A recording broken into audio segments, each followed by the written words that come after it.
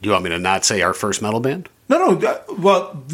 Coming up, Metallica, and then I have a little interjection that I've been working on. And I don't know if it's going to work. But okay, cool.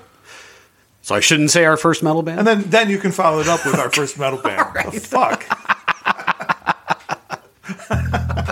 Fuck you guys.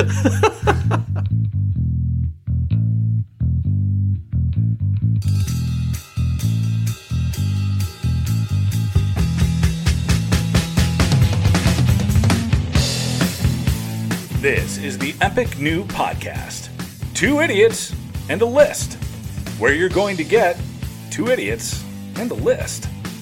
And now, coming to you live from Circle Avenue Studios, your hosts, Nick Fasolo and Keurig McMillan. Hey, sorry we're coming at you a little late here. Turns out that schedules have gotten in the way of things. I think between the last recording and this one, I've been to Vegas twice. Once with you. You go for like 15 days you were out there, right? No, I was out there for 5, but It's a long time to be out in fucking Vegas. Yeah, you're telling me. I had 3 before that somewhere else, so it was an 8 straight day road trip, which is more than I care to typically have, and more than I typically have. I love Vegas, but man, that is a grimy 8 days. It is, and going there twice in the same month is... Yeah, it's not... can't be good for the liver. No, or the soul. Did you leave your liver out there to dry out? I hung it out the plane window. It just flapped behind me. Just sit it on a rock in the desert. I'll be back next year for that. We'd like to welcome Vietnam, Algeria, Uruguay, and Papua New Guinea to the program. Serbia today, too. Serbia. Yeah. All right, I missed one. Welcome, Serbia. I'd like to give a shout out to our Pennsylvania idiot, Steve Rice, who messaged me on Facebook. We appreciate the kind words and for sharing our Fleetwood Mac episode on your social media. If you guys are listening, you too can join the 600 some odd Facebook followers we have and see what ridiculousness we are willing to share with you. Fleetwood Mac, red hot. Red hot. Red hot. Climbing the charts. It is. Climbing the charts. I think we peaked in Ireland as well. Oh, fantastic. That's right. Speaking of this show, I caught 2 of my fantasy concert lineup bands this summer. 2 that I hadn't seen before. I saw Garbage a couple months ago when they opened for Tears for Fears, and I just saw The Fix. Man, what a great show that would have been. It was on like a Tuesday night, right? It was a Tuesday night. I can't go on a school night. Yeah. It's totally irresponsible. It was good. I thought actually Garbage was a little better, but The Fix, there was some good stuff. He's got to be mid-70s. Yeah, he's getting up there. Yeah. It was still fun, though. Actually, Franz Ferdinand, I saw them earlier this summer, too. They were fucking great, but I haven't named them as a fantasy concert lineup yet. It doesn't count. That's right. I can't name them now because I've seen them. Oh, that's right. That's right. That's your little game that you play with yourself. Someone's got to play it. Coming up, Metallica. Yeah!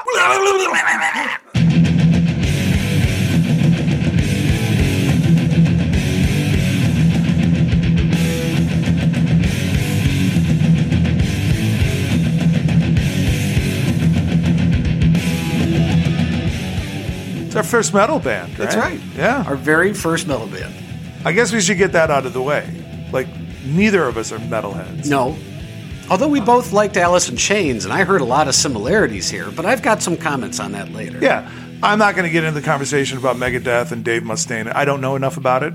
I'm not going to comment on it. Dave Mustaine went his own way, and Metallica went their own way, and it looks like they're all millionaires. So right. I don't know what the complaints are. Early in the process, too. Yeah, right away. Mustaine was out of there toot sweet. Peace Sells came out right around the same time that Kill 'Em All? Kill 'Em All did, right? Right. I think so. I think so. Again, this is my limited knowledge of Megadeth, so let's move on to Metallica. Metallica.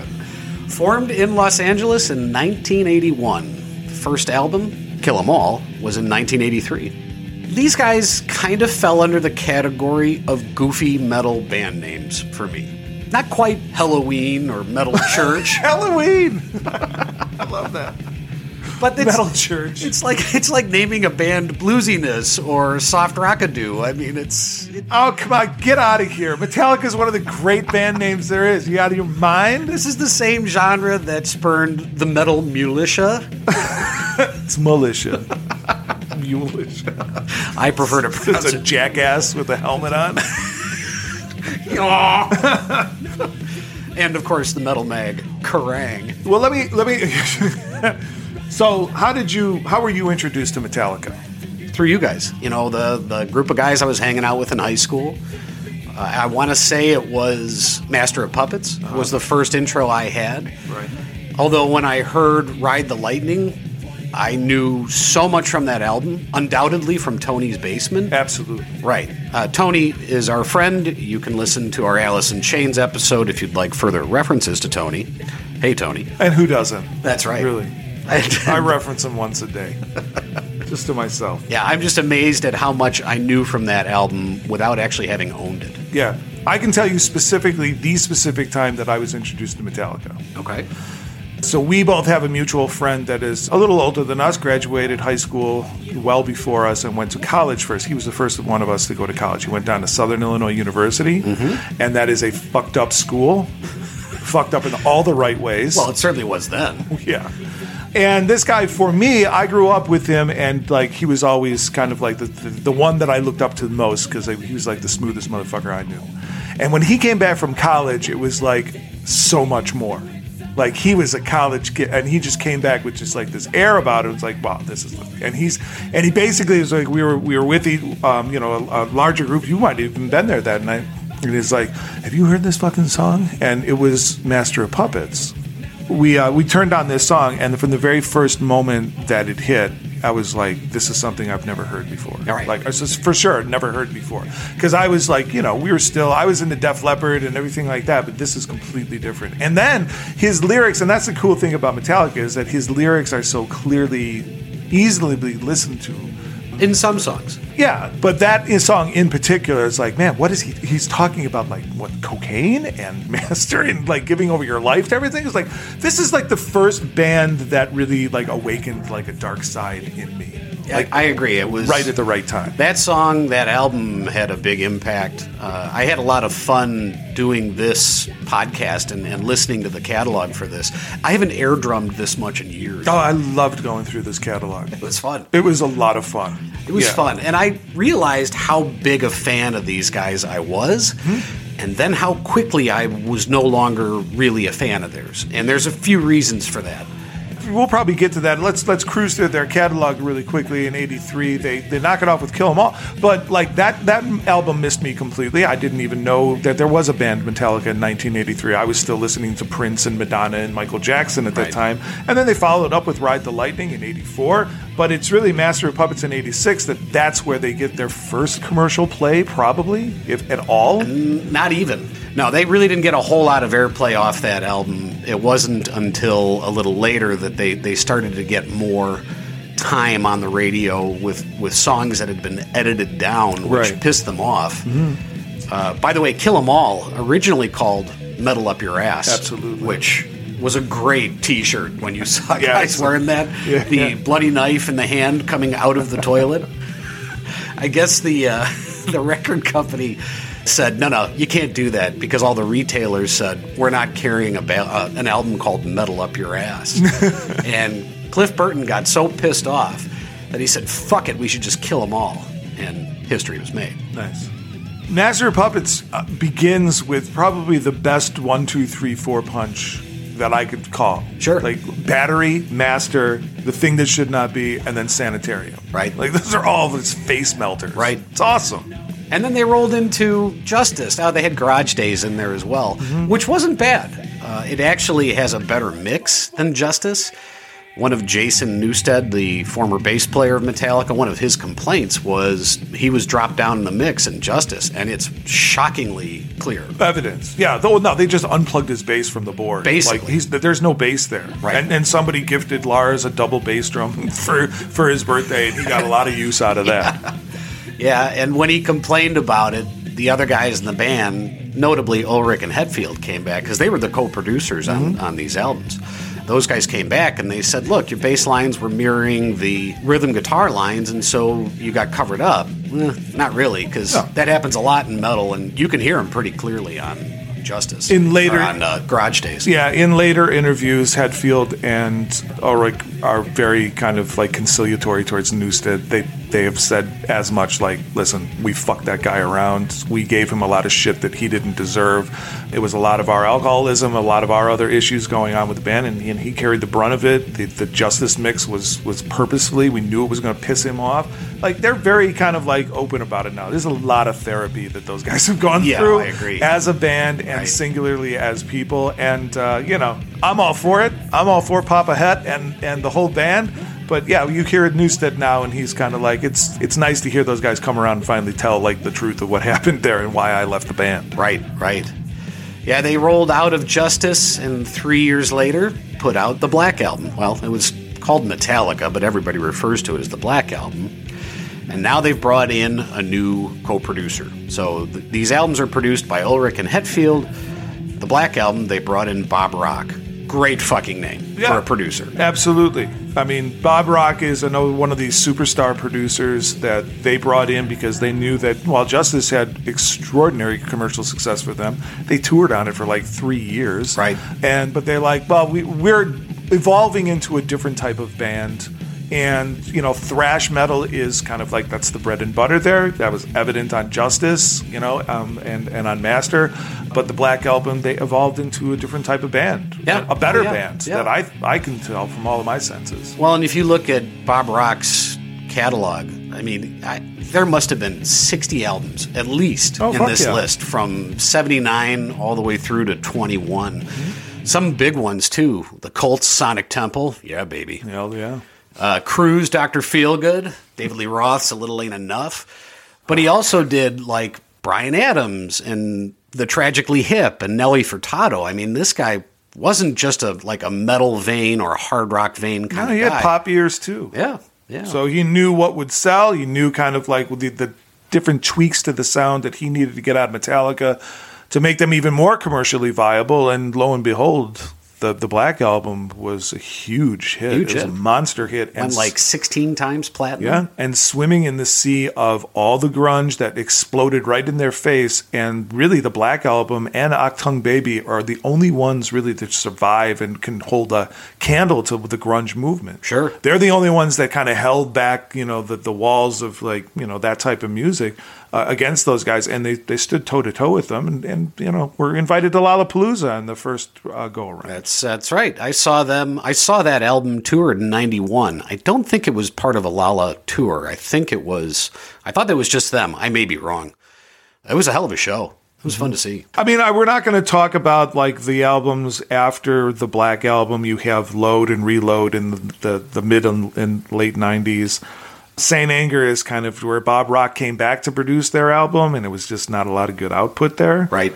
Death Magnetic in 2008 is kind of forgettable. They pulled a number of Grammys, though, and a lot of them were post-Black. Oh, yeah. They pulled 8 Grammys on 18 nominations. Yeah, that's pretty good work for a speed metal band. Fleetwood Mac had 2. Right. All right. What is your honorable mention? Well, I got 2 honorable mentions here. One off of the Death Magnetic album. I always check out Metallica's new shit just to see what they're up to. I don't expect a whole lot from them. I think their best days are behind them. Certainly not as performers, though. They put on a hell of a show this summer, man. It was pretty rocking. But then on Death Magnetic, they have a song called The Day That Never Comes, which is really good, kind of like traditional Metallica. Keep praying, just keep waiting.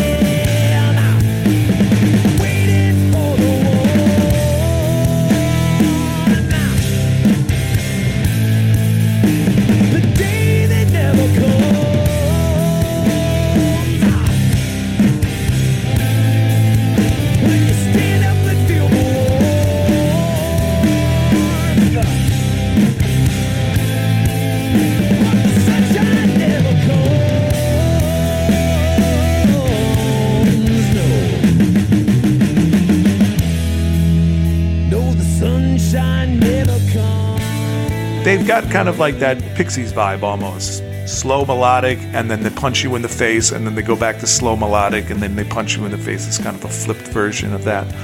And this is a good example of that in their later days. Yeah. I did not enjoy those later albums all that much. I did listen to that catalog up until a certain point. When they brought in the orchestra, it was like, what are you doing? I got a comment on that. We'll save that for later. My other honorable mention is off of the Load album called King Nothing. All the ones you waste, all the things you take, and it all crashes down, and you break your crown, and you put your faith up, but there's no one around. Just one thing, just to play the king, but the castle's crumbled, and you're left with just a name. Where's your crown, King Nothing?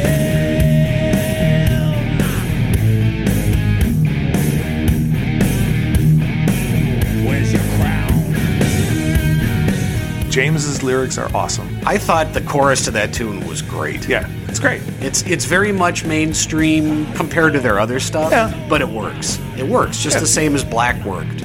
But it's just like a good hard rock song.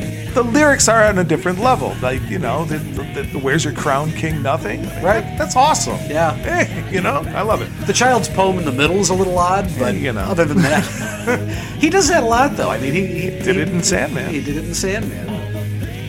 All right, my honorable mention, I am going back to Garage Days Revisited, the album that fell between Master and Justice. And the song is The Small Hours. And I try to get through to you in my own special way. As the mirrors crumble at the end of the day.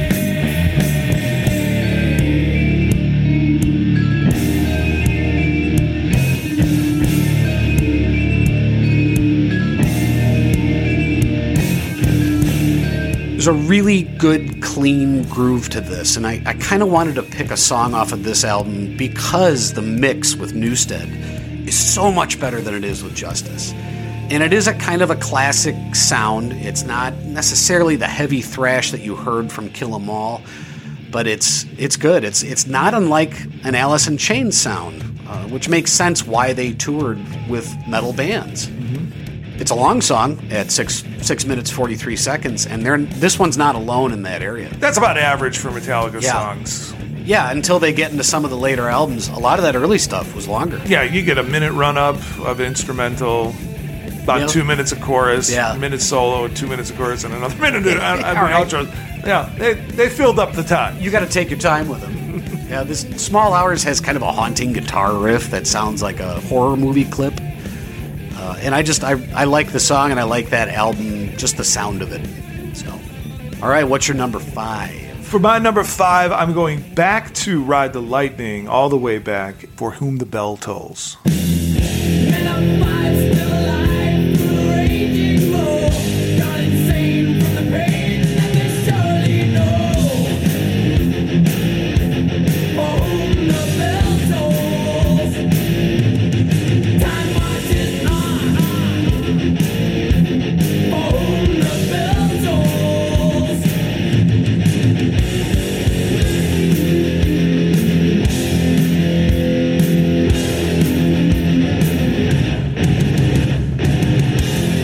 Great fucking tune. I'm a huge Hemingway fan.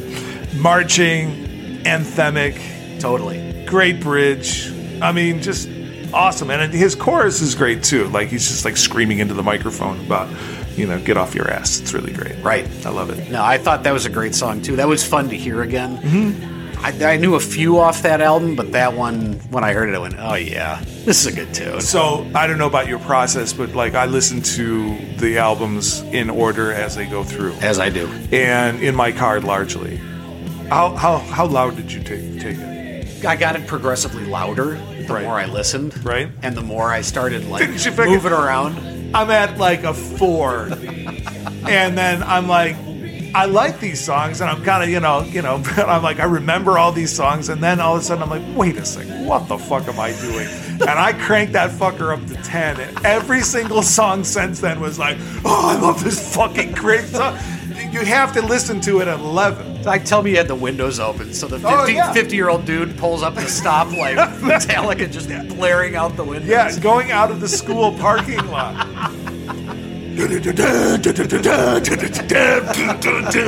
It's fucking awesome. All right, my number 5, I too am going to ride the lightning, and I'm going with Fade to Black. Oh, man. Go ahead.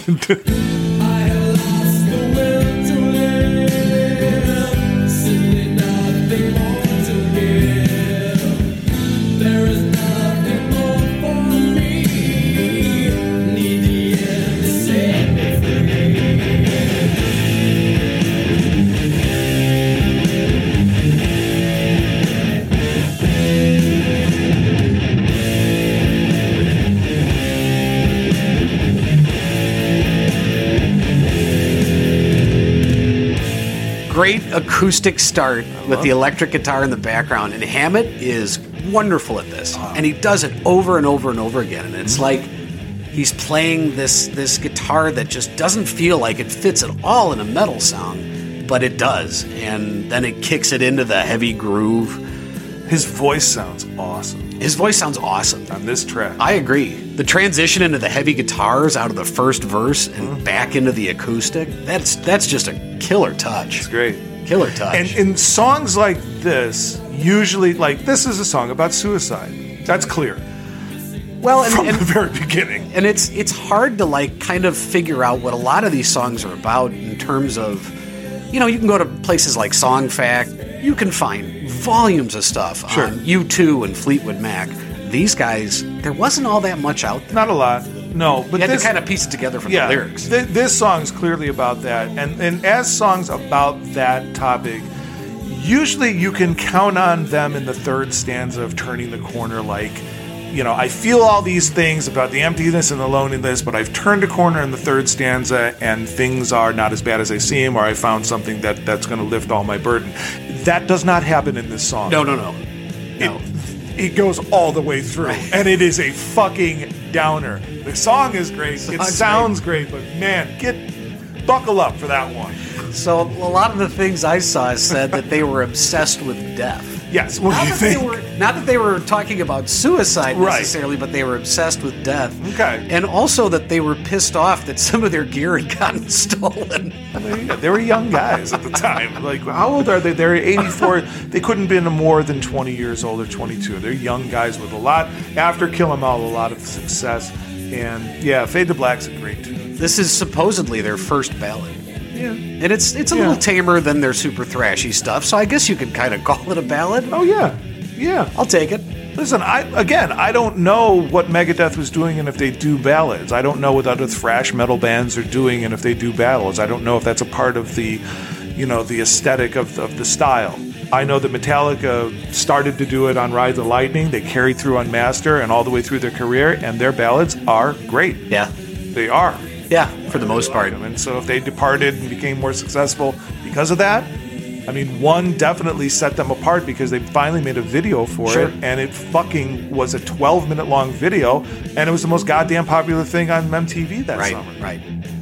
All right, what is your number 4? So my number 4 is, speaking of which, one of the other ballads off of Master, the song Sanitarium. But they think this saves us from our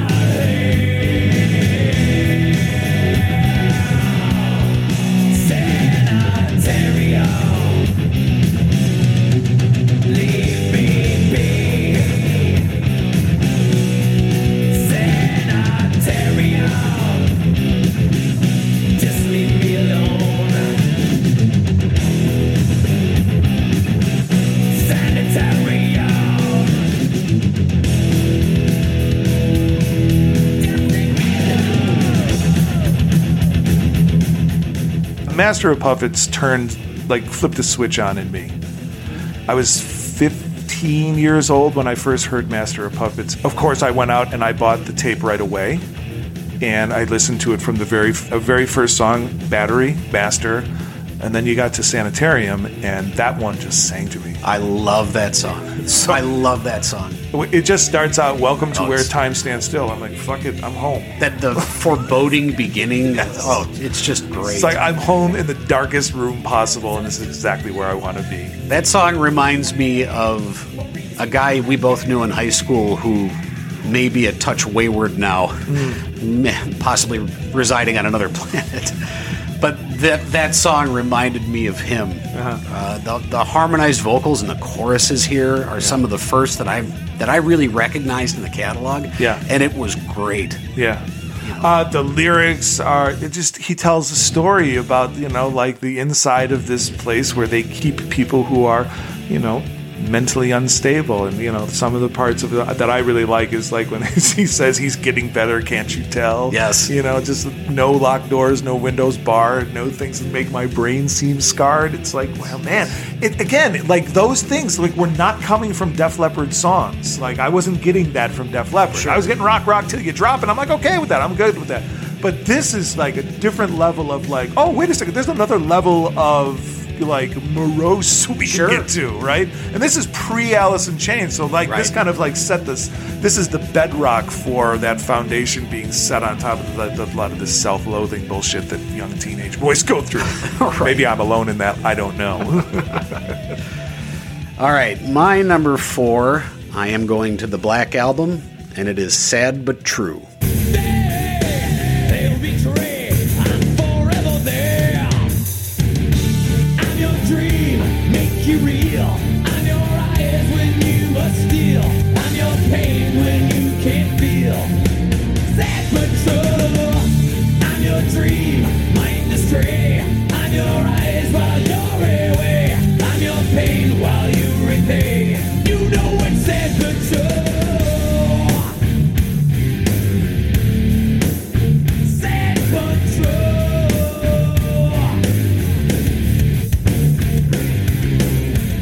I love this fucking tune. Great riff. Great riff. Great riff. Blah. Great riff. The total dead stops in this song Yes. are really cool. Like they just come to a screaming halt And then Lars start it up again. And Lars just pounds on that snare drum. Yeah, right. Pop, pop, pop, pop. Bringing you back in. And they do it twice. Yeah. Oh, it's great. The reverb overlapped with the words. When he's singing "I'm your life, I'm the one who took you there." Yeah, Those yeah, parts yeah, where he yeah. says "hate" and "pay" and "hey," and they just let the reverb kind of double Yes. it up. Yeah, it's yeah, a yeah. sweet effect. And they do that in concert. They put that effect on it in concert, and it's just he stops after he sings it, and it just reverberates out through the thing. And Right. he goes, "Oh man, it's so cool! It's good. It's so funny." I like the classic Metallica heaviness of this song, married with the sort of high production value that Bob Rock did throughout this album, Yeah. and kind of elevated it a little bit. Lars's drums always sounded kind of like this, really clean gates. Like really, you can pick out almost every drum he plays. Right. Even that speed he plays it at. It's really mixed well, and I appreciate Lars's drumming, and I don't know what people think of him as a drummer, but I think he's fucking awesome. Oh, and when I listened to this catalog, I said the same thing. Like, boy, I didn't really realize what this guy brings to the band, and it's something else. Yeah, very, very much specific to his band. Like he is, the second most important instrument. Sure. I mean, the bass is gone. Right. I think James covers the bass line. I think so. I like Rob Trujillo and everything, but I think he's out there just to crab walk around the stadium floor. All right, what's your number 3? Okay, so I'm going to S&M. I'm going to the Symphony in Metallica. Uh-oh. I have this DVD. I thought it was a fucking brilliant mixture of media. I thought it was, you take a metal band, thrash metal band, and you put them with, highly trained musicians of the San Francisco Symphony. I thought it was fucking great. And the conductor, when he spoke about it, he's like, Metallica, not traditionally trained musicians, but you could have fooled me because they know exactly what they're hearing and what exactly fits with their song. And I was just here to emphasize their songs. And it's fucking awesome. I loved it. I want to circle back around to that topic, but off of SNF is a song that I haven't seen on any other album of theirs, and it might be on GarageBand, I don't know, but it's called No Leaf Clover. Paid no mind to the distant thunder. New day fills his head with wonder. Says it feels right this time. Turn around and found the right line. Good day to be alive, sir. Good day to be alive, he said.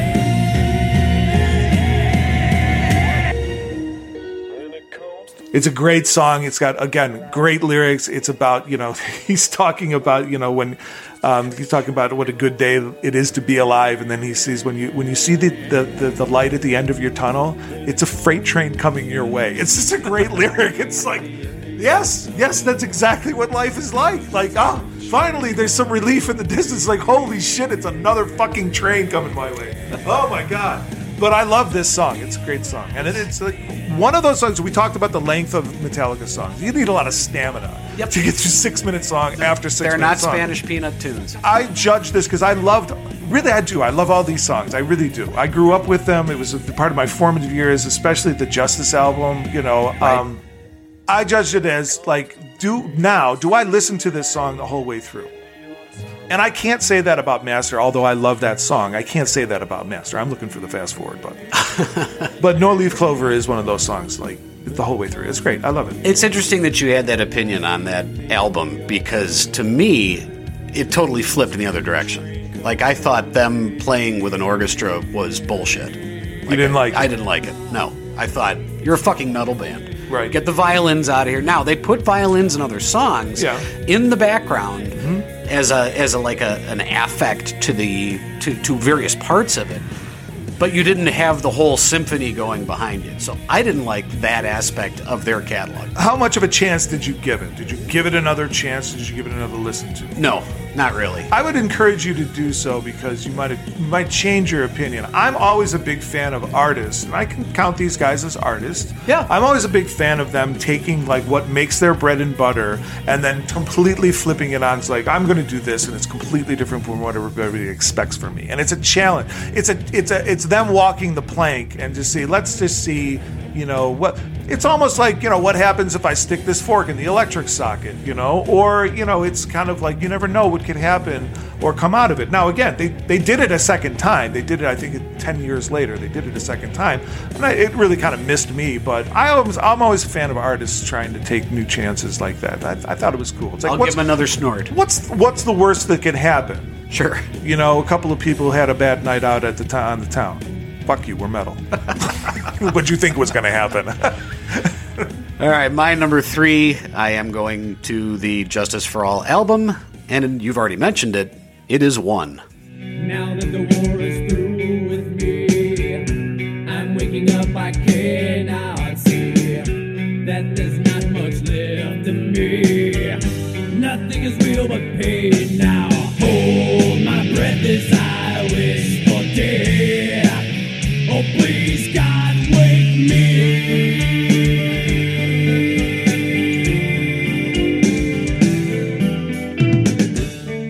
Yeah, this is my number 2. All right. Yeah.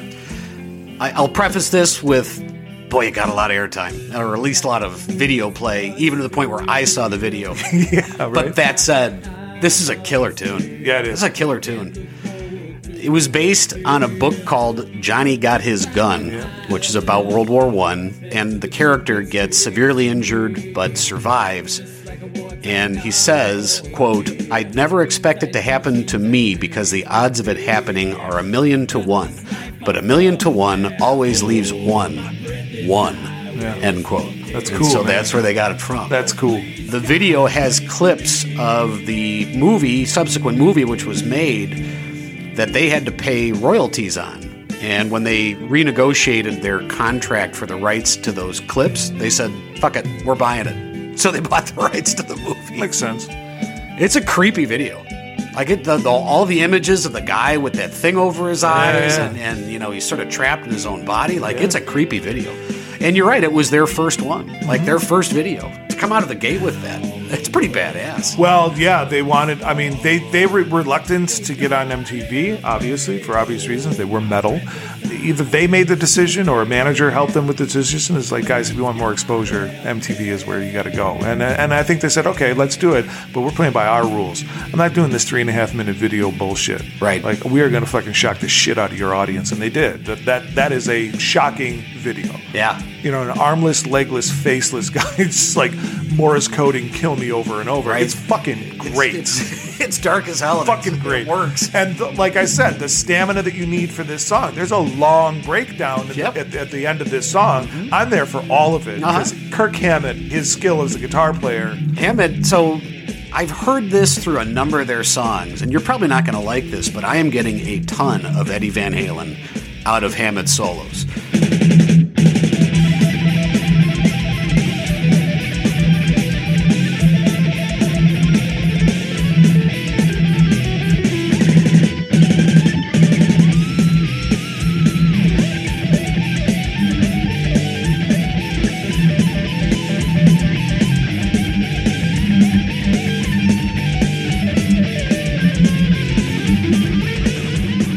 He combines a couple of chords with some finger taps on this, and I went, huh? That's Eddie. Yeah. And he doesn't name him as an influence. No. He doesn't name him No, as he an doesn't. influence. But boy, there's a lot of mirror work going on in there that sounded very familiar to me. And it's that fast pacing. It's not finger tapping. That's him picking it. That's how good he is. Well, and that's... He picks that shit. Regardless, though, it sounds very, very similar. Yeah. Well, they walked the earth at the same time. They did. And I'm not taking anything away from Hammett.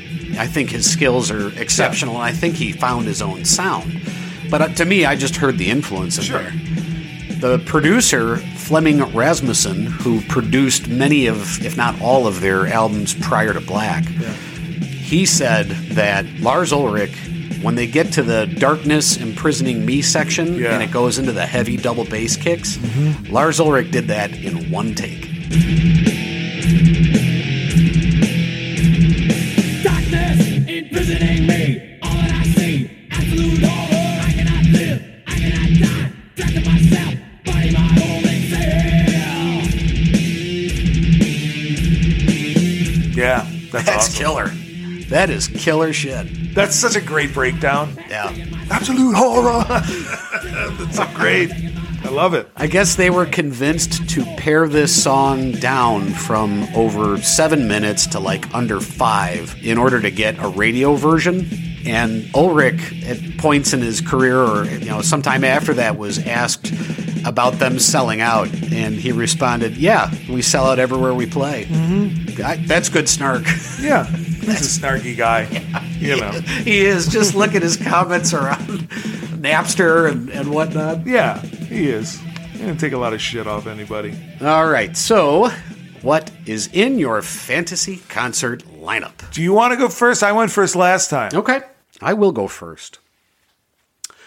I have 2, and I have a feeling I might snipe you on this one because I thought you might snipe me. But if we're going to see Metallica, you might as well see Megadeth. I'm in trouble for the things I haven't got to yet. I'm jumping at the bit and my palms are getting wet, sweating hard. Hello, me, it's me again. You can subdue but never tame me. It gives me a migraine headache, sinking down to your level. Yeah, no. No. Kirk, I'm telling you, I don't know one Megadeth song. Sure you do. I know Peace Sells with Who's Buying. You know the one that I sing all the time. Hello, me. Meet the real me. God damn. No, that's as far as I'm concerned, that's your song. I don't know anything about that song. I swear to God, I don't.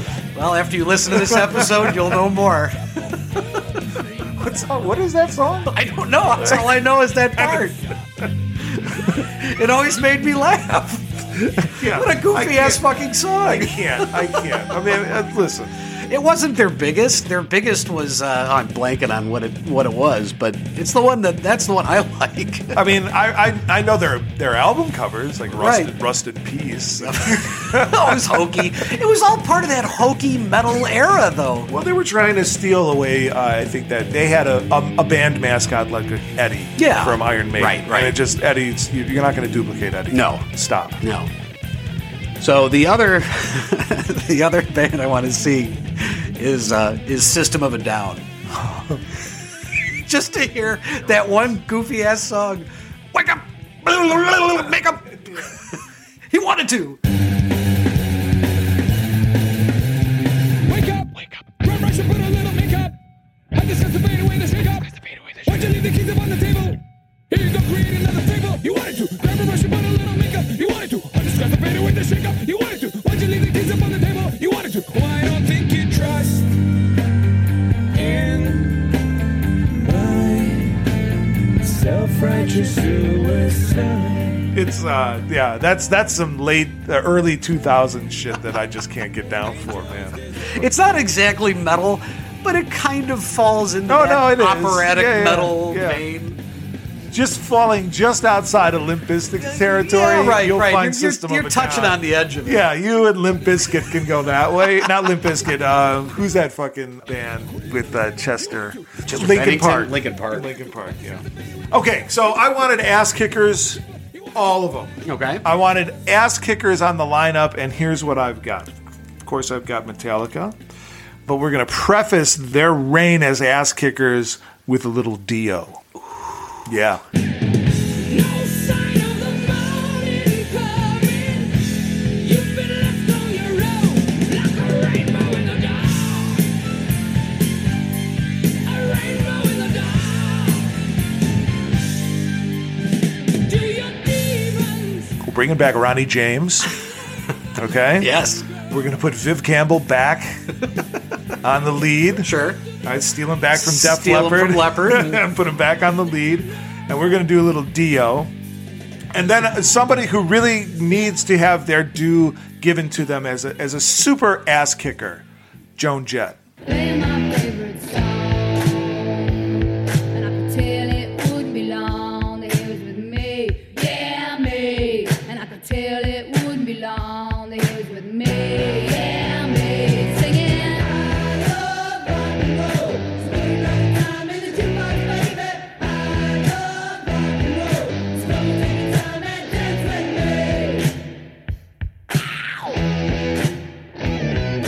Smile so Oh, that's an interesting matchup. Yeah, Joan Jett. Not the I Love Rock and Roll Joan Jett, but pre I Love Rock and Roll. Yeah, for sure. But I mean, that I Love Rock and Roll, listen to that guitar and those drums and the way they come in. That's ass kicking stuff, and I'm all for it. Joan Jett's awesome. I agree. Yeah. She seems like her history with music is amazing. Like great. she was in one of the very early all-female bands. Yeah. I don't think she was first. I think there was a couple more before her. Was it the Runaways? She might have been. I'm blanking on where she was, but I saw something from another band that was in like even the early 70s. That Yeah. was, I think, all women. But I have a lot of respect for Joan Jett. Yeah. That can't be an easy road to hoe as a woman. No, it's And not. she was also, the band that she was in originally, she was in with, she became a blonde woman that was a metal artist. Lita Ford? Lita Ford. Yeah. She was in, Lita Ford was in the same band. Yeah, I yeah, think yeah. it was the Runaways. Yeah, I think it is the Runaways. But the Blackhearts, that's an ass-kicking band. It's good. And she was a great front woman for it. And that I Love Rock and Roll is a fucking slingshot back to 5th grade. Yeah. Yeah, but I mean, it was really like, again, like a vast departure from, male frontmen. Sure. Like, can women really rock? I'm like, yeah, this one does. Right. She was awesome. She Right. still is, and she's still touring. All right, what is your number 2? All right, so I've got number 2 going. Oh, my number 2 is 1. That brings me to my number 2. My brain almost broke saying that sentence. It's fucking Friday, God damn it. My number 2, I am going back to the Black Album, and it is Wherever I May Roam. Roam on, wander, nomad, vagabond, tell me what you wear. Yeah, you wear. But I'll take my time anywhere.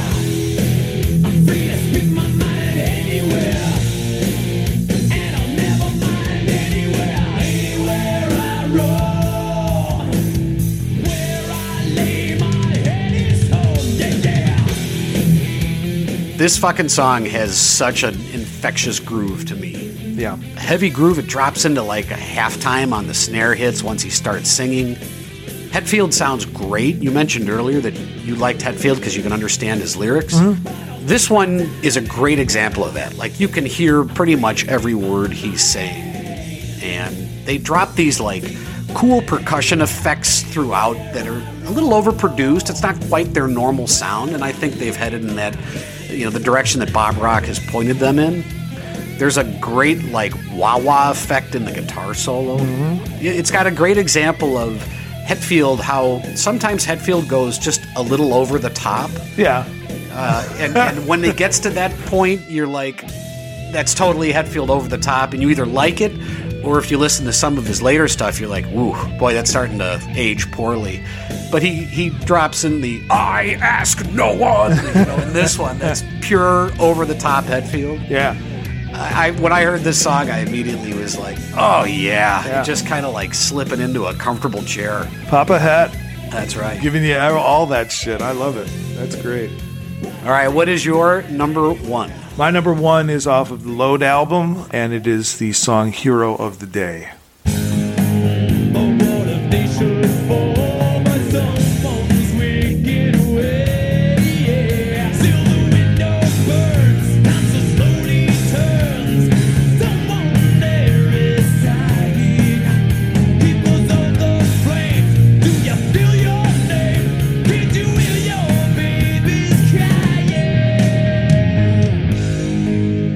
I just absolutely love this song from the very beginning to the end. The guitar solo, the way that Lars punctuates everything with his drums. I mean, just the swelling drums underneath the lyrics as they kind of hit their crescendo. It's just fucking awesome.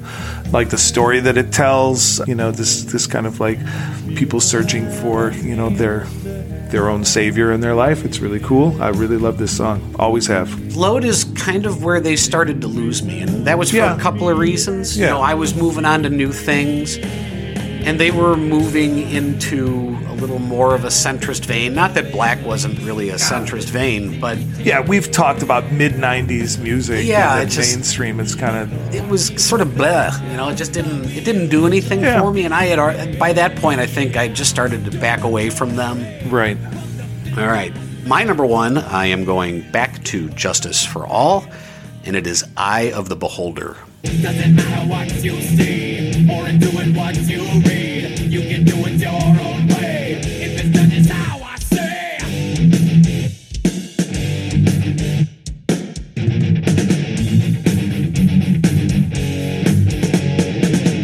Independence limited. Freedom of choice is made for you, my friend. Freedom of speech and words that they will bend. Freedom with their exception. Yeah, man. There's something really cool about this tune, especially the way it fades in. You just hear the building of the drums as the song kind of builds up. Yeah. Lars is really working on the double bass kicks. He got that Christmas present and he's using it. I like the messages. It's a little don't tread on me, but at the same time, it's kind of cool. Yeah. Choices made for you, my friend. Freedom of speech is words that they will bend. There's some great variations in this song, though. There's little guitar riffs added here and there that kind of constantly vary in small ways. They go from normal time to halftime, kind of back and forth. I get another Eddie Van Halen vibe off of his guitar solo on this.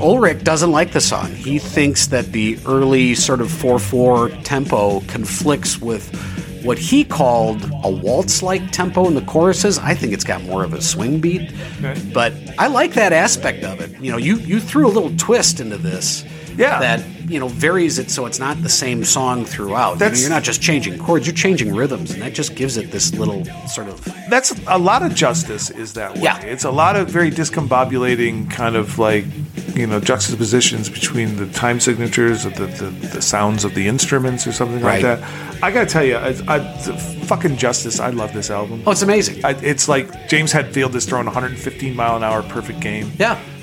It's a very intense album. Yeah. Very intense lyrics. Are you done with your spiel on? No, but I do have more to come. Yeah. Before you head into what I think you're heading into, I am going to submit into the Pantheon. Yeah. And I'm doing a double submission. Okay. And I am submitting Master of Puppets, the album, Okay. and the song, in and of itself.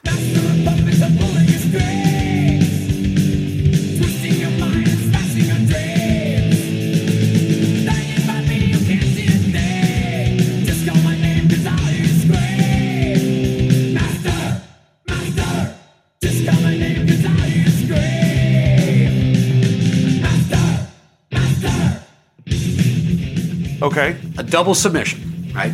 Well, if you submit the album, wouldn't the song go with it? It would, but we are elevating it to another level because that song is fucking incredible. Okay. All right. That song is I'm incredible. not going to argue with you. Iconic. Yes.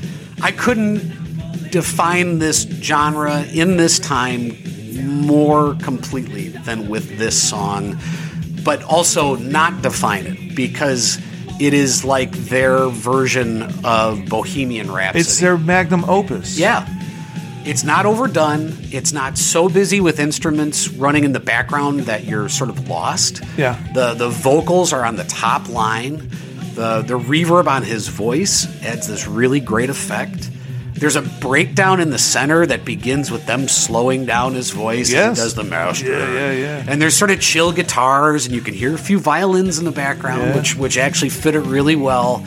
And then the higher pitched guitar starts running in over the top, and there's a little bit of a solo with distortion. It begins to pick up with heavier drums and longer power chords into this chunky section. And It's like a locomotive going downhill with no brakes. It's been 30 years since I've listened to this song, and I swear I actually got goosebumps. Yeah. Like it was a fantastic song, and it ends with the laugh under the vocal effect. Right? I mean, it's just fucking great. Now, I killed it. I'm sure you killed it. It's a long fucking song at 8:35. Yeah. But it's an unreal composition for a metal band to be able to pull off an 8-minute and 35-second song And do it live. and do it live All the time. I mean, it was fantastic. Yeah. So you take that, you elevate it to its own Pantheon level, and bring the rest of that album with it. Battery, Yeah. Thing That Should Not Be, Sanitarium, Damage Incorporated. Yeah. Fuck it all and fucking no regrets. Right? I mean, No, for sure. Like, that is a Stairway to Heaven song. Everything that was constructed, how it was put all together. I don't know how long they worked on it to get it like that. must have taken forever. Right? I mean, that's a complex song. Yeah. And for a metal band to spend that much time, and again, I don't know how long it took, but I mean, I'm just going to give them the benefit of the doubt and say it took them probably years I would to think put so. it together. Yeah. But once they had it, it was like their Stairway. I mean, it's on that level. Yeah. I'm not disagreeing with you at all, because it took a kid like me who was listening to Huey Lewis and the News Right. that afternoon. And it transformed you. And that night, when I was sitting in that minivan, hearing that song for the first time, I was like, when it was done, we're like, play it again. Yeah. We're going around Elmhurst one more time. Because I just blew my fucking mind out in the backseat of Yeah. this car here. Oh, yeah. And I want to do it again. And that doesn't happen with every song. It doesn't happen with every band. That's the song that did it to me. Right. That song's flipped the switch in me that changed me, musically Right. forever. But that, it has a lot to do with my personality as well, especially going in through high school. And that's why I think that Justice for me is going into the Pantheon, because I was primed for that fucking album to come out. I was considering dropping both. Sure. But then this would have been a pretty short podcast for me. Well, no, but I mean, just you retrospectively, you can do it. Absolutely. like, steal it into Yeah, right. into your. Pantheon. That's why I didn't pick anything off of Master, because Yeah. that was everything. I listened to that from start to finish. I knew almost all the words. Uh-huh. I knew every entry point of the drums or the guitars, and I was, air guitaring and air drumming all of it. It was sitting in my They're great. room like animal. I was the same way with Justice, and we played Justice a lot. Yeah. Justice was great too. Yeah, way more than I remember playing Master, like the whole album. But I don't know, man. We played Metallica, these two albums in particular. A lot. We played them a lot. And then when the Black Album came out in college, like, well, our bandwidth, was certainly wide enough to fit in Metallica, because Metallica was played at parties a lot, too. A lot, yeah. Well, they'd gotten mainstream by that point, and it worked. But it was great. It was great. It was great music. Absolutely. So, I mean, they got boom with Master, Justice, and the Black Album, and I would even throw in Ride the Lightning, because that's a great fucking album. Great album. I mean, these guys are top of the tops. All right. We're gonna have a lot of long. If they're that good. Yeah, Kentucky Rick is going to get busy. That's right. If they're that good, then what is your most hated? Oh, 2x4 off of Load. What, blues? Don't think so.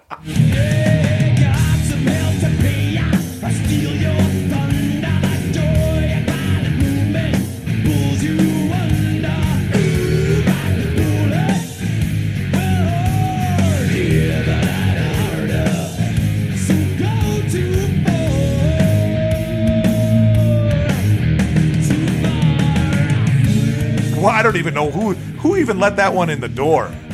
Check that one out. That's like, all of a sudden you're like, what the fuck? Goodbye. When I listened to Load, I said, wait a minute, I'm hearing country western. I'm hearing the Eagles. A lot of.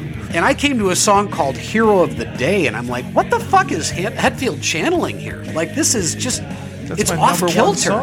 It's bad. It was just really off kilter, and it's not their original sound. It's not even like their, you said that the S&M albums were, they were kind of going on a limb. Well, they went out on a limb here, and it really didn't fucking work. Like, it was just awful. I guess I like the growth and the departures that these bands decided to make. It is their artwork that is before us here, and Kill 'Em All begins at a, kind of like a very garage sounding band, and they coursed through the highly produced albums of Justice and the Black Album, and I think they were branching off into different things, and some things on Load did not work, like 2x4, and other things, for me, they worked a lot, and I really loved that Hero of the Day. Did you name Hero of the Day earlier as one of your top? It's my number one. Is it really? Yeah. Fuck, I didn't even see that on my notes. That's all right. That's all right, we'll leave that in there. Yeah, that's the nature of this thing, right? No, but I see what you're saying. Like, you're still stuck in this is a metal band, they're the best metal band that ever was to do it. Why don't you just do metal? And I'm saying, like, well, they did it really well, and they just branch off into other things. And I give, credit to artists that will branch off and do things with a symphony, or they'll do things with, and sometimes it doesn't work. Sometimes they try to write a blues song, like 2x4, and it doesn't fucking work. Right. I don't want to hear that. But the other stuff, if it's good, I'll credit them for it. I'll also throw Nothing Else Matters into this mix. Couldn't be much more from the heart. Forever trusting who we are, and nothing else matters. Never cared for what they do. Never cared for what they know. But I know.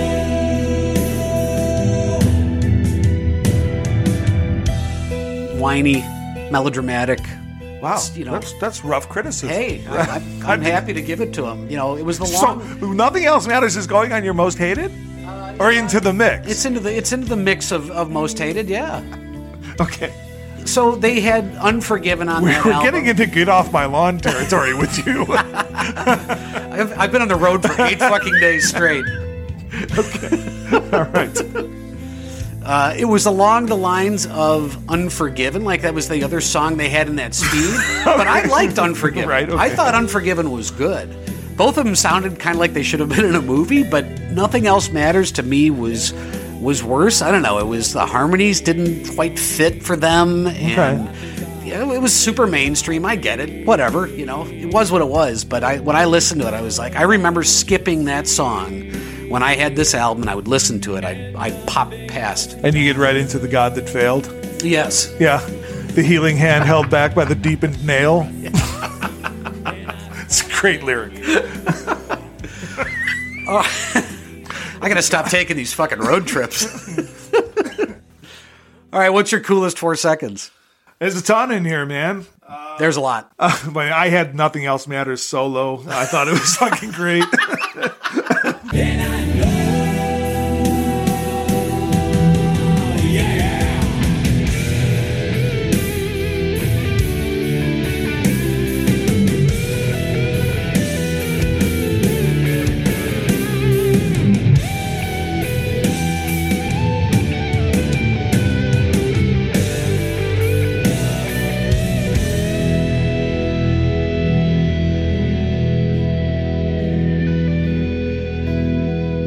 But I will say that my favorite solos of his, or the solo that I really like of Kirk Hammett's, is the solo he does in Unforgiven.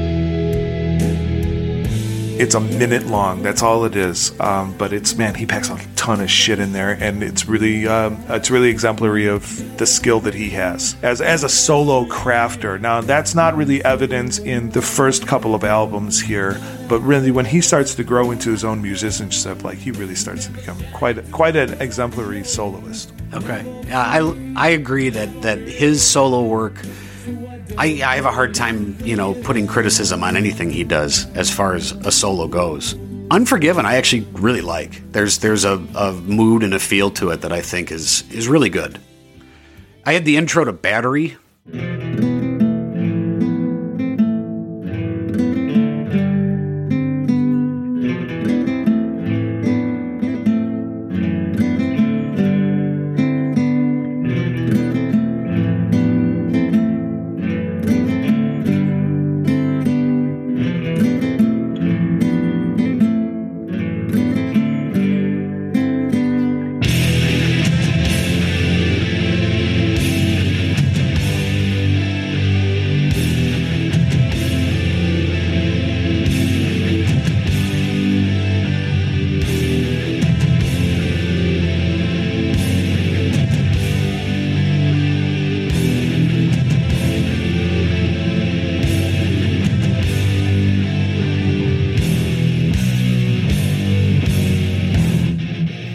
More classic guitar. You feel like you should be reclined eating grapes in Nero's chamber while that guitar is playing. And then, of course, it kicks into Battery. It's great. Battery! The Blackened, the lead track off of Justice, I think they're channeling their inner Dylan when they list off the song, list off the things like opposition. Yes.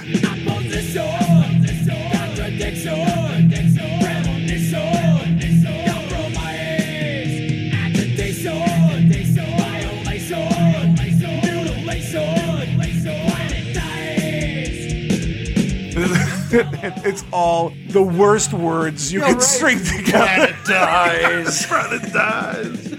Termination. Expiration.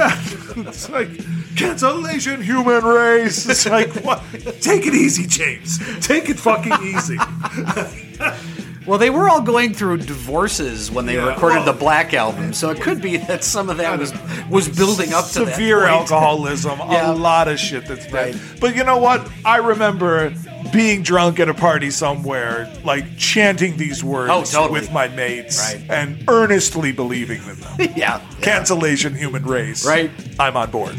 Actually, halfway through Black, in that when they get into that part, right before that, the bass and the guitar fall into sync.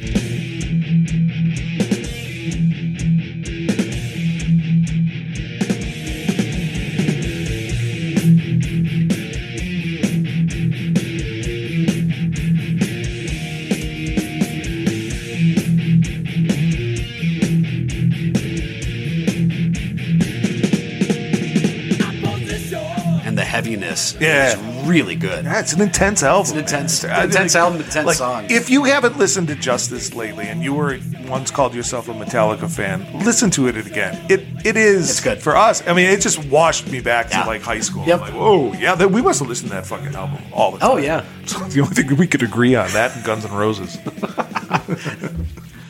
I also had the intro to Wherever I May Roam.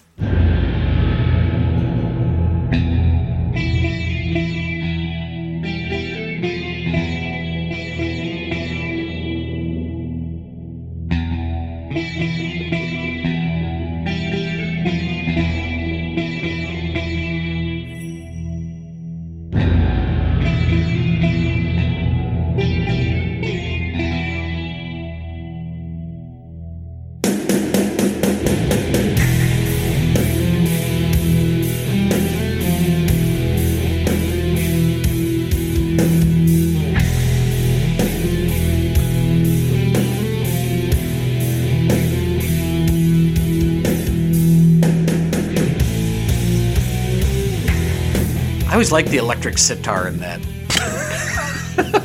It's very heavy metal. Yeah, it's very, very metal. But that's also why I like Hammett, because he can steer away from that shit and bring it right back in. Like, how do you put a sitar in a fucking metal song? And he did, and it worked. Okay, all right. I'm not arguing. The chorus for Bleeding Me.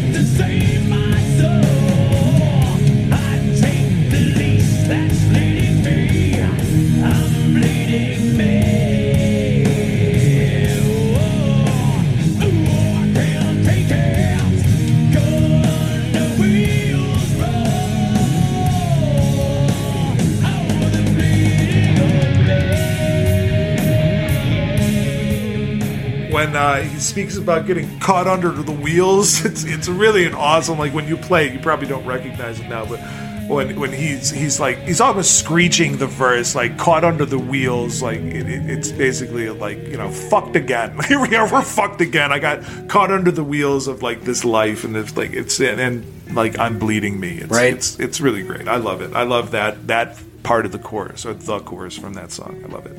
You mentioned Saint Anger before.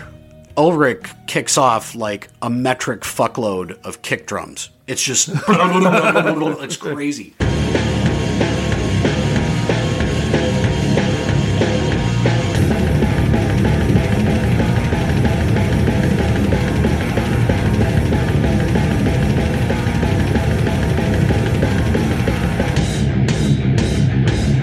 Running through a room of kick drums. Yeah, with their right? pedals. Like a centipede running through a kick drum room. The rest of the song fucking blows, though. Yeah. I mean, it's terrible. Well, that album was put out in 2003, and that was so they did a documentary called Some Kind of Monster, which I really, recommend. It's a really good insight at, like, what does a successful, like a fuck-ton successful band do as a follow-up. And then when your band and your people in the band start falling apart, James Hetfield goes through, his alcohol withdrawal or addiction. They film his breakdown. Like, they film the disintegration of Metallica as they're trying to get a new bass player in and trying to get all this shit together. Bob Rock comes back in.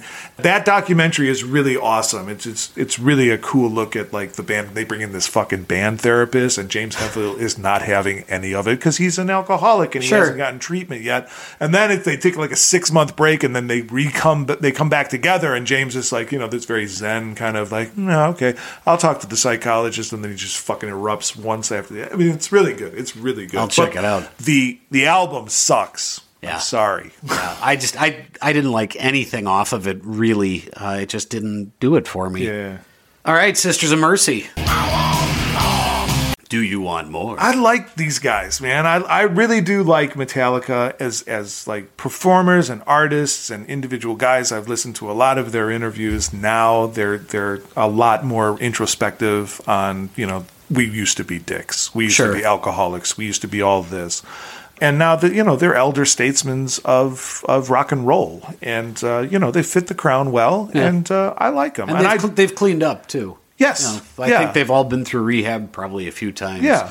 And I've heard him Hetfield say in interviews, like, I don't touch alcohol anymore. And I know, they've had other things that it looks like they've kind of steered clear of. You remember that when he had that awful burn, when they were doing the pyrotechnics on stage. Guns N' Roses tour in Montreal, he got burned because he stood next to an explosive pot that burned half of his fucking body off. Yeah. And that's where he got addicted to painkillers, and then the booze kicked in, and that was I want to say that was the Black Album and Use Your Illusion tours together. Yeah. And of course Axl had to make it about himself that night and cause a riot. What a cunt.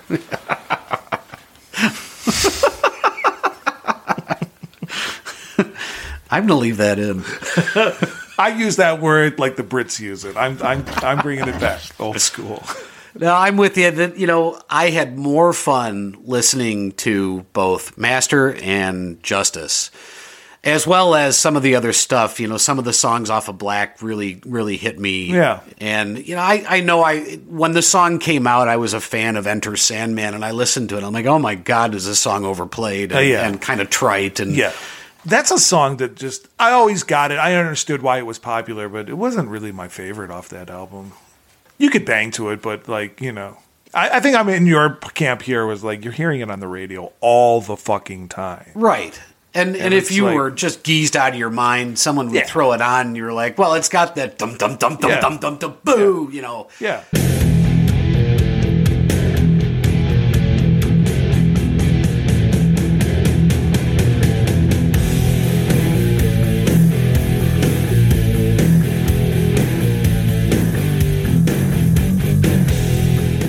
That kind of got you into it. Yeah, exactly. Just leave it on for Sad But True. Just leave it one more song. Yeah, right. Skip through this so we can get to the next one.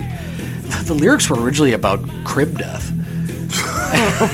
Bob Rock was like, maybe you want to try something a little less morbid.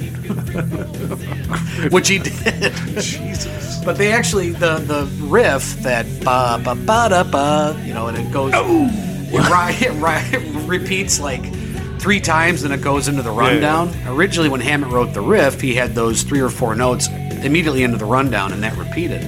Lars Ulrich heard it, and he went, nah, repeat that one 3 times, and then go into the rundown. And you think about that, and you're like, wow, that's kind of cool, how that little tweak, like how different did that make the song? Everything. Because it kind of built it, and then goes into the resolution. And then he can yell about crib death. Yeah, right. All right, where do you put Hetfield in the vocalist categories? You put him top 100? Do you want James Hetfield to sing Journey songs? Is that what we're asking? Yes. Or Steve Perry to sing Metallica songs? Yes. Now that would be... I'll take that would be fucking awesome. All the above, please. Seek and destroy. I didn't even know how you would do it. James Hetfield is a great vocalist. Great vocalist. He in that documentary, his voice was failing. I don't know how he could keep it up. It's like Brian Johnson from AC/DC. I mean, that guy sounds like it's an effort to talk. He went to an operatic vocal coach who straightened his shit out. And it's like, yeah, you're going to blow your fucking vocal cords out. You keep on doing this. So I will give you some exercises and different ways to sing. And now he sounds better live than he ever did. But I mean, his vocals on Justice, for me, they're great. I love them. Yeah. They're great. Oh, yeah. They're perfect for him. Would Steve Perry been better in them? Like, only time will tell. There's some asshole out there who's going to be able to dupe Steve's voice into like AI, some version of it. It would be fucking awesome. I agree. Car's question: did they move music forward? I think they moved the genre forward. They moved the genre forward. Yeah, they certainly kicked open the door and left it open for the likes of, so many bands after Linkin them. Park and, System of a Down and all those guys who I couldn't give 2 shits about. So, yeah, I couldn't tell you a metal band that I care about. I couldn't even name a metal band. Wouldn't Iron Maiden fall under the category of metal? They're kind of pre-metal, though. Proggy metal? Yeah, but I mean, like, yeah, Maiden is kind of like, we'll give them a pass, and same with Sabbath and stuff like that. But I'm talking about like after, Gotcha. in the world after Metallica, I couldn't name you a band. No, Maybe I don't know that I Anthrax, could and I'm not. either. I Right. was Anthrax. I had 1 or 2 songs that I okay. Slayer. Right. I wasn't a Slayer fan. No. Again, I'm not a metal fan. So I mean, yeah, they moved the genre forward, but Yeah. I don't care. Sorry, I don't. Like, show me a metal band that's good. I'll listen to them, and I'm 50 now. I'm Right. not in the market for metal. No. Who's the MVP? 50, Keurig. I know. I know. I am too, and I've been to Vegas twice in a month. You're doing it right. Where are we at? MVP. So I'll go. I gave it to Ulrich. You talk about a dude who must consume like tanker cars of coffee or blow. I mean, just the energy you hear in this style of drumming. Mm-hmm. And I don't think it's, been fuddled with. I think it's real, and when you see them live and you see footage of them live, it's real. This guy comes from kind of an interesting background. His father and his grandfather were both pro tennis players. Yeah. And he is the first Dane inducted into the Rock and Roll Hall of Fame. Big art collector, too. Has a kid with Connie Nielsen. I don't know who that is. She played Joaquin Phoenix's sister in Gladiator. Oh, okay. Yeah. All right. Yeah. I do remember her. Yeah. But I have Hammett coming in. Is he married to her? I don't think so. I don't think so. I think that was a relationship that occurred, a while back and then separated. But All right. Kirk Hammett coming in by a nose behind Ulrich. That's cool. Do I go off? Do I really piss off Metallica fans and give it to Jason Newsted? the man you can't hear on Justice for All. One of the albums in the Pantheon. Hey, man, Justice was a huge success. Black Album was a huge success. I won't do that to you guys. Cliff Burton, boy, I know Cliff Burton is a patron saint of Metallica, but he had that Anesthesia bass solo on Kill 'Em All. Did you listen to that? Yeah. I mean, It's all right. not really clean work. No. But I can't say that Cliff Burton was all that clean. To be honest. Something tells me he had a lot of things going on. And then a bus fell on him. I think that alcohol fueled a lot of these guys' anger issues and everything else. And without alcohol, I don't think that you get the lyrics, the pain, the suffering, and everything that just oozes out. Right. I really don't think you write these lyrics sober. No. I just don't think so. I don't think so either. And that's James Hetfield, I don't think was sober from 1981 till maybe 2001. Yeah. And I think, again, those lyrics don't come from a sober mind. And No. he's certainly not a sober mind and I'm going to turn these in. No. Right. I think that alcohol played a great, like cocaine did for Fleetwood Mac. I think without alcohol's influence, I just don't know if you have Metallica in its current maybe state. not. What kind of skill do you rank these guys with? I got them at a 4. They're musicians. I've got them at 4 too. It's not easy to play, and these guys are beasts. Image, I had them at a 4.7. Yeah, man. These guys were cool as shit. 4.5 I had them at, but yeah, they were like, these guys will kick your ass. Yep. And I love it. It's good stuff. Catalog, I gave them a 2.3. I mean, I had them up and around the 3.3. They had a pretty good run of things, and I think I like their stuff after the Black Album a lot more than you do.